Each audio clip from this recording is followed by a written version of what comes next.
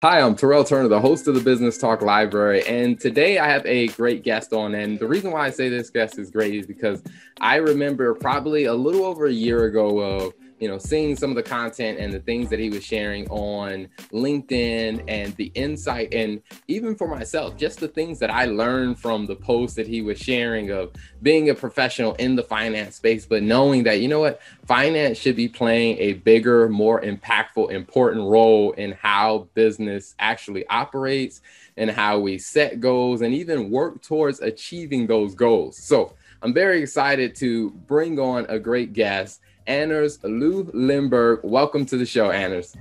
Thanks a lot, Terrell. Thanks for the intro. Thanks for having me. Absolutely, absolutely. Now, I know that there are thousands. I mean, right now there's over 50,000 people who probably had a very similar experience of mine of seeing the content you created over the years. So, tell us a little bit about, your background and what really got you started with really putting out the information that you put out. Yeah, so thanks for asking that, Terrell. So if we go all the way back, I mean, I've been 13 years in corporate with the global transport and logistics company Maersk, which is the biggest shipping company in the world, container shipping company. And I've always been in their finance function, working different controller roles. In Europe, controller role is sort of like more an entry kind of level role. And then I've been a finance manager in the US, actually in Houston, Texas. And then I've served in various business partner and business partner project type of roles. And so, that was my whole corporate upbringing. But I guess the other side of the story starts maybe back in 2012, where I get to the US in my finance manager role, and I sort of, figure out how to do that. And then I have sort of some excess capacity or spare time where I really just start to share content and write a few blog pieces on a few sites to just share my story and my thoughts, because I didn't see a lot of finance practitioners sharing their thoughts. I mean, lots of consultants and of course, big four people and all that, but not a lot of practitioners really sharing their stories. So I thought, why not, right? Just to build my brand somehow. So I started doing that, and then I did it more and more on LinkedIn, where I share stuff, but then I started blogging there in 2014. And since 2014, I've been blogging at least every week on LinkedIn. And now it's like 3 blog posts a week that come out and a weekly post. And of course, I engage with people and all that stuff. So it's kind of a lot. And of course, that has also helped me become a co-author of a book about business partnering. It's helped me launch a company. And, it's been a wild ride while I was doing all this corporate stuff at Maersk as well. But really, it was just born out of the passion of telling practical stories and cases that could help other practitioners do the same or move towards a more impactful role in their company. Awesome. Now, when you started out just, sharing, like I said, your experience, what was kind of the reception that people had because it was, like you said, there weren't that many accounting and finance practitioners that was doing it. So how did people kind of respond when you first started doing it? I think to be honest, I mean, most of the response was probably internally in my company saying, is this guy looking for another job, right? Because that's what happened back then, right? If you were active on LinkedIn, then people thought he's or she is looking for a job. I actually had a manager sit down with me when he joined the team I was part of and to become a manager, and he sat me down after like a week or two and said, "Hey, great to meet you." And I was just taking the LinkedIn profiles of the people that are going to be in my team, and I was seeing that you're really active there. Are you really here, or are you looking for another job? And I guess some of that stuck, throughout the years. But luckily, of course, there was a huge loyal following building, and of course, I connected with lots of people as well, and they are very much appreciative of everything that comes out. I mean, you always get the lone person that doesn't really like it from time to time, but I mean, now it's hugely positive reception of almost anything I do, and people really appreciate me both pushing the profession, but also sharing stuff that can help individuals move in whatever direction they want to go, but at least move out of that comfort zone. Accountant sits in front of the screen, never gets out of the office. Gotcha. Gotcha. Now, as you started kind of moving through, the early days of your career, what was there something that really triggered it for you to like to really start thinking like, hey, I need to break away from the stereotype and really actually become more of a partner in the business? So I guess it didn't come from myself per se, but I started as a financial controller, right? So it was very much at a group level in my company, working with huge numbers, but had no relationship with the numbers. And I'm not sure where it came from, but I really wanted to get closer to the business. That was a key point for me because I thought I cannot really do much with these numbers, right? I report them to go into an annual account, but I can't do much with them. I can't do any insightful analysis, so I wanted to get closer to the business. So I went from being a financial controller to being a business controller. And while I was in this role, which was a lot about management reporting and doing also consolidated financial statements for a business unit, then I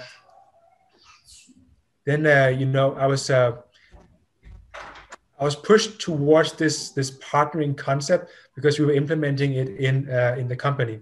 And the first thing I really just saw, I think, was like this pyramid that had decision support on the top, then has some analysis in the middle, and transactional in the bottom. So that was like the first image, and say, okay, we got to move from here up to here and become business partners. No real guidance and not much, but then suddenly we were business partners, and that was what we were asked to do. And so I guess I was, both having a natural interest, but also just pushed in that direction from by the company. Mhm. And I mean, and that's been an amazing thing of, like I said, the insight that you've shared there, even like I said, with the book that you've been a part of. So how much of that philosophy has now infused, the work that you do now? I'd say 100%, 110% even. So the work I do now, I mean, it's all inspired by what I've experienced in my career, both for myself and also what I've seen from others. And of course, the hundreds of talks I've had with professionals over the years. And now, everything I do is about, the concept of business partnering and helping finance and FP&A professionals really just elevate the influence in whatever company that they work in. And, I'm privileged to say I can do this every day. And it's what I'm passionate about. And it's, really just fuels my purpose of helping all these professionals get have successful careers and what they want. So it's 110%. Awesome. Now, speaking of, the work that you do now, so if people are looking to do business with you, can you describe kind of what your business is and kind of the type of work you do now? Yeah, so we sort of have three lines of business.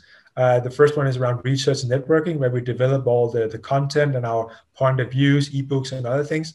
And we also have a roundtable, albeit just for the largest Danish companies because we are Danish based. And then I'm also getting into what I guess you can call influencer marketing, where I work for typically software companies and write about the challenges that their customers, which also finance and FP&A professionals, are facing. And I don't promote products, but I promote the issues and talk about how you could potentially solve those issues. And then, it could be sponsored content, for instance, that they would put in. So that's the first bit. The second bit, which is really what is scorching hot right now in the market, and that's learning and development for the finance people, right? So we work with corporate teams where we take them on what we call learning journeys. Each month we would tackle a different topic. It could be influencing skills, executive communication, or problem solving, for instance. And then we tackle that topic in a training session. Then they go out and try it in real life. They get some coaching and feedback from the leaders. And then they come back the next month to tackle the next topic. And we'll, of course, follow up on what have they done. And this is what we're really doing a lot of these days. Of course, it used to be face-to-face. Now we just do it virtually, and we look forward to getting back to face-to-face again.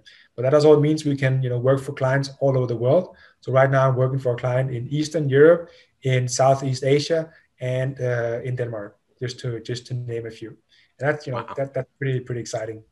The last bit is more classic consulting, where we do foundational work in terms of operating model for the finance function, organizational design, and frameworks around business partnering and capability models in terms of what should we develop to become business partners so that we can take them on the learning journey. Those are the main things we do. And of course, we do other things as well, but those are really the main things. Okay, awesome. So if someone's interested in doing business with you, or they're interested in seeing, where you're posting the content, where can they find you guys online or on social media?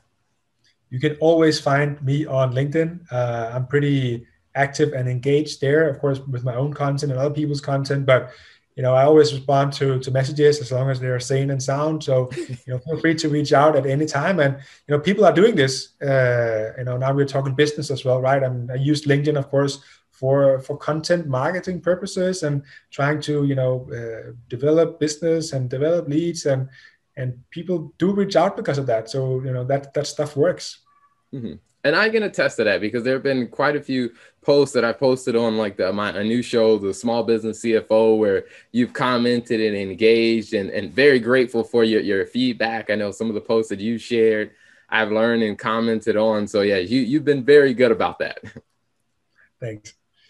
Awesome. Well, before we wrap up, one last question I would ask is, when you think about, all that you've learned as far as, being a business partner and working with the drivers of the business and really developing that relationship to the numbers, what's two pieces of advice that you would share with business owners? So, of course, if you work as a business partner, you typically work inside of a company, right? If you're a business owner, it might be a bit different. So I'll try to split it up in 2 pieces of advices, if I may. So if you work inside of a company, you work in finance and you're a business partner, the first thing is always to get out of your comfort zone. Get out of your comfort zone every single day if you can, right? Because that's how you develop. And honestly speaking, we're talking about accountants and finance professionals who like to stay within their cage or in front of their screen. So get out of that, and really it follows on to the second thing: get close to the people that you support, that actually runs and drive the business. Go sit next to them. Get out of the finance office. Forget about the finance office. Think of it as like it doesn't exist anymore. Go sit next to your stakeholders, understand them, get to know them, understand the numbers in a much better context, and then you can help them make better decisions. So that, I guess, is the one part of the equation. If you're a business owner and I've just been a business owner for a few years and really just an entrepreneur for the past year, and I guess what I've learned is one, to be agile, especially in this environment here, right? So I come out as an independent entrepreneur, and COVID hits almost right away. So I had to revamp myself and my offerings, and that's really when I figured out this influencer marketing bit where I could use my platform in a different way, and that sort of got me going for the first let's say 6 months. And the second bit is really just, and that goes to business partners as well, build and develop relationships, right? The more and you can do this, and the better you get at it, the more successful you will be in almost anything that you do, right? So build and develop these relationships, because that's what's going to feed you. At the end of the day, if you don't have any relationships, people are not going to buy from you. They're not going to trust you. So you have to build and nurture those relationships, and don't expect immediate results. It takes a while. I mean, I've been building my own brand for, like we talked, almost 10 years now. And only recently I really started to leverage it for business purposes, you can say. And it's been transformational for me, to the extent where I really enjoy these business development, sales and marketing activities almost more than actually being a business partner, which I was before. Awesome. Well, Anders, thank you so much for coming on the show. Thank you for, like you said, the great content that you're sharing, the great work that you're doing. I think, the profession as a whole, I think is becoming better because of, individuals like yourself that are putting out content to really challenge us to get out of that comfort zone and to become more active in really being a business partner and helping drive businesses forward. So thank you so much for what you're doing. And thank you for coming on the show.